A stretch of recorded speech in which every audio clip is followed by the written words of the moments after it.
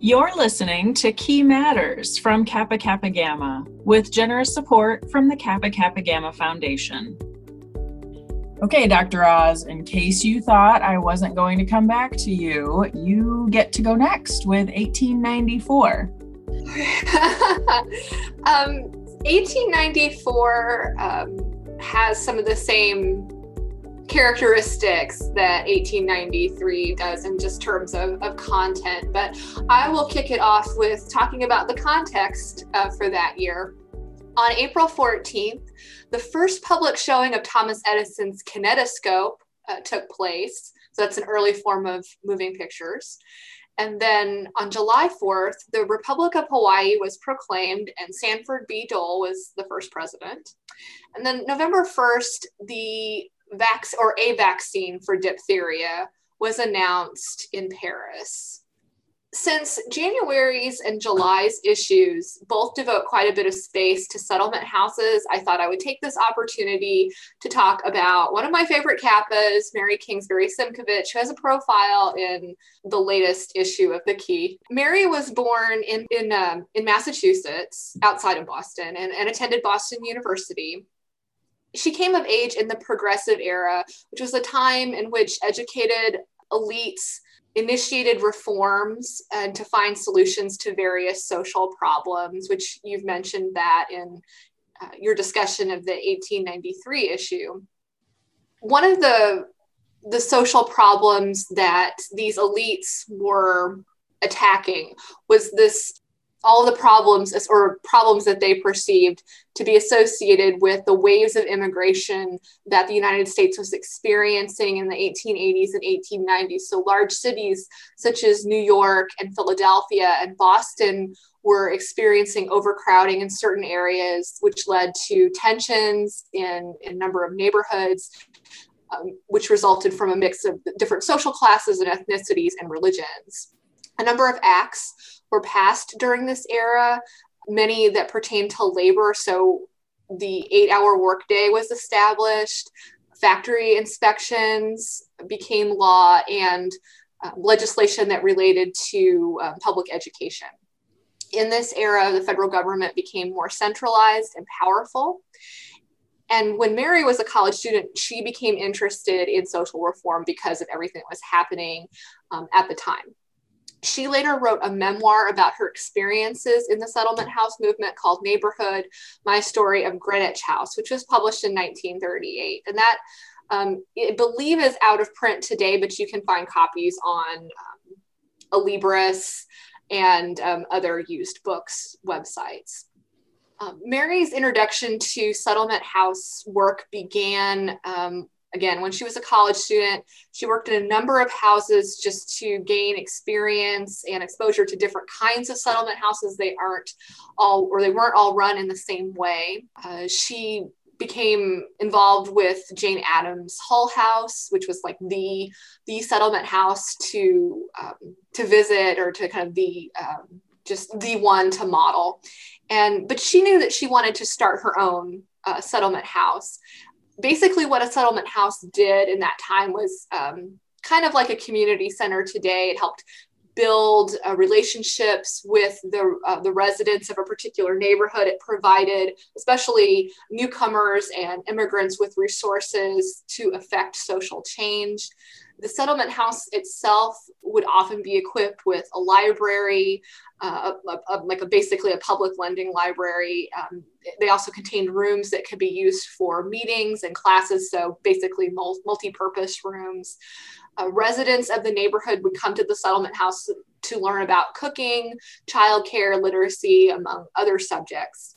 Mary was involved with managing the daily operations of several of the houses that she volunteered at. She learned how to deal with people's questions and problems and then connect them to the appropriate resources. But one of her favorite activities was leading the Sunday Evening Economics Club at the College Settlement House. And as I said earlier, she did want to start a settlement house of her own because she believed that a settlement house should be free from religious dogma. So she wanted her organization to provide programs and services without stipulating that a resident practice a certain denomination. So her settlement house, Greenwich House, was non-sectarian. In her mind, a settlement house should allow residents to, quote, voice their wrongs, to understand their problems, to stand by their side in their life struggles, to welcome their own leadership, to reveal to others who have not had this opportunity of direct contact the inner character of situations that arise, is the primary task of the settlement, end quote. And that is from her book, Neighborhood, My Story of Greenwich House. So here's a fun fact. Crystal Eastman, who was a lawyer, teacher, and journalist, and Frances Perkins, the first woman appointed to the U.S. Cabinet as Secretary of Labor, both worked at Greenwich House for a time. That covers the January issue of the Key. In July, there's also another essay about the settlement house movement, which kind of casts a different light on this reform. This essay is by Florence Bascom. She is also profiled in the latest issue of the Key, and she talks about how there's a proliferation of settlement houses. So now there are she's talking about some in Philadelphia. And this really brought to mind for me that there were critics of the movement because it was so popular with these young, college-educated white women that you really had to wonder about their motivations. Were they doing it to really help residents become self-sufficient the way Mary Simkovich was, or were they engaged in this kind of work because it was the popular thing to do, or because they thought that they could mold these immigrants into a certain image? And Florence, she says here she's talking about Dennison House in Philadelphia. The association but this isn't, her quote is an example of kind of this elitist attitude that is a factor in this reform.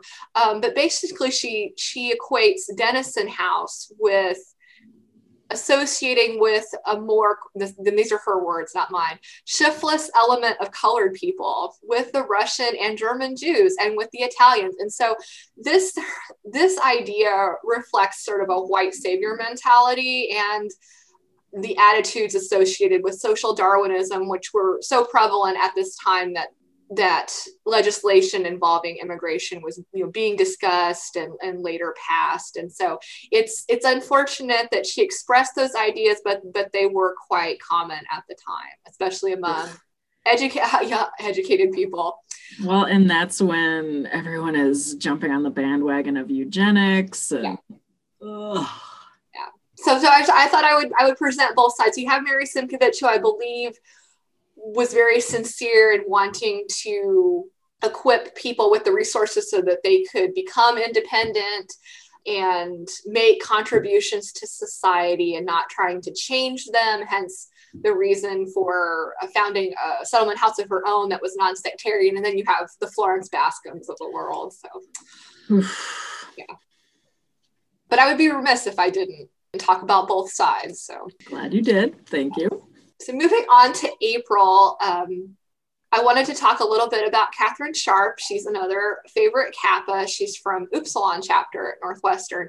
And the reason I like Catherine so much is because she was a librarian and she helped found the University of Illinois School of Library Science.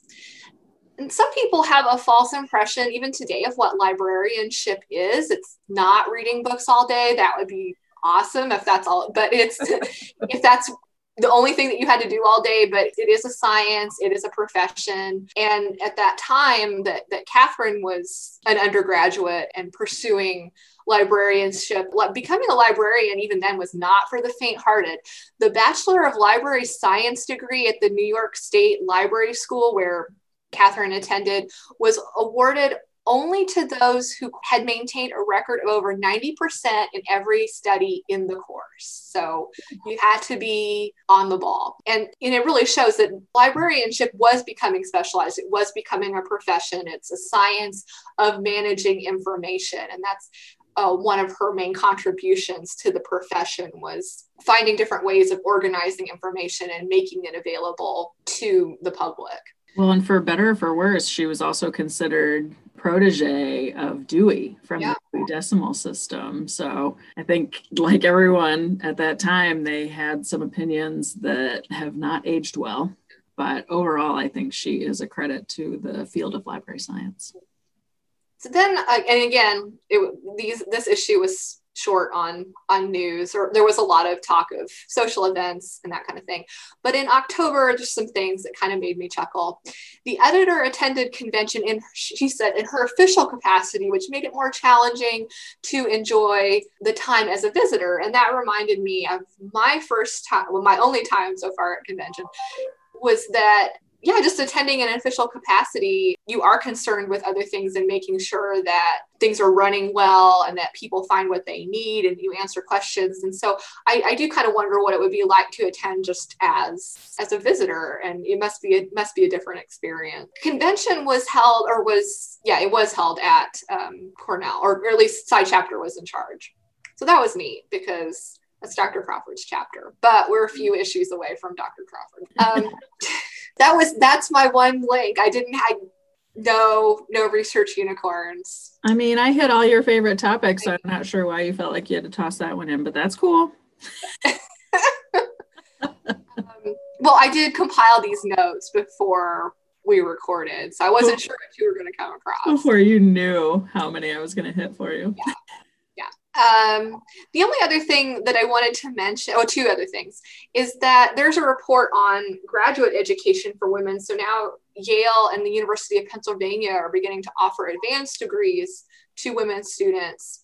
And the author of this report says, the study at the university level is more intense than at the college level. Quote, as a rule, the students have outlived that period when new friendships and intimacies are the inevitable result of new surroundings and are both able and content to live the recluse existence demanded of a scholar. And I thought, well, I mean, as a person who has attended graduate school, I don't know that I would have considered myself a recluse at the time, but I mean, probably I really just went to class or taught and then came home, or went to the library and came home and did more work. So I guess that is kind of being a recluse, but I didn't really think about that at the time. I mean, I survived, so but it is a different existence, I would say, than as an undergraduate. Yeah, you're definitely more devoted to your course of study. Not as many extracurriculars at the graduate level. No, unfortunately. Well, they have I did know students who were engaged in other kinds of extracurriculars, but that's another story. And then just one other interesting thing is that because you mentioned Barnard, chapters that are located at city colleges, they report tending to have difficulty engaging in Kappa, in the social life, being a Kappa, that is more challenging for them to have that full Kappa experience. And the author of this letter said, because students are scattered all over the city, so having a meeting or trying to organize some kind of activity is more difficult because you have to think about transportation and just everybody's schedules. And it really highlights the fact that different chapters at different schools, they have different needs. So there isn't just one experience. And this is part of a challenge of growing the organization, is that you have this divide between chapters in the West and chapters in the East, and then just the difference between rural and urban life. So it's almost like the urban campuses, they're living more of an existence as alumni, but then they don't have that initial basis of, like you were saying, the difference between undergrads and graduate students. They don't have that basis of experience of being in close quarters more frequently. Yeah, they don't have chapter houses, they don't have dorms. They're living. And just in reading through histories in my own experience, it seems that a lot of the time, those of us who are from, like, I went to a small rural school that had housing, and my chapter lived in a chapter house. So that experience is very different than an urban experience.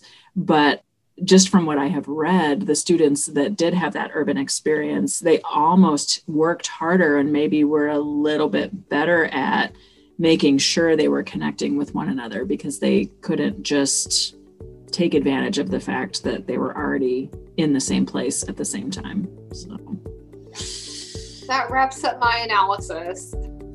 And that's all that I have. You've been listening to Key Matters, brought to you by Kappa Kappa Gamma, with generous support from the Kappa Kappa Gamma Foundation. Our headquarters is in Columbus, Ohio. Our house museum is in Monmouth, Illinois. You can find us online at kappa.org, or you can peruse our digital archives at kappa.historyit.com. Research and production is done by Dr. Mary Osborne and me, Kylie Smith. Thank you.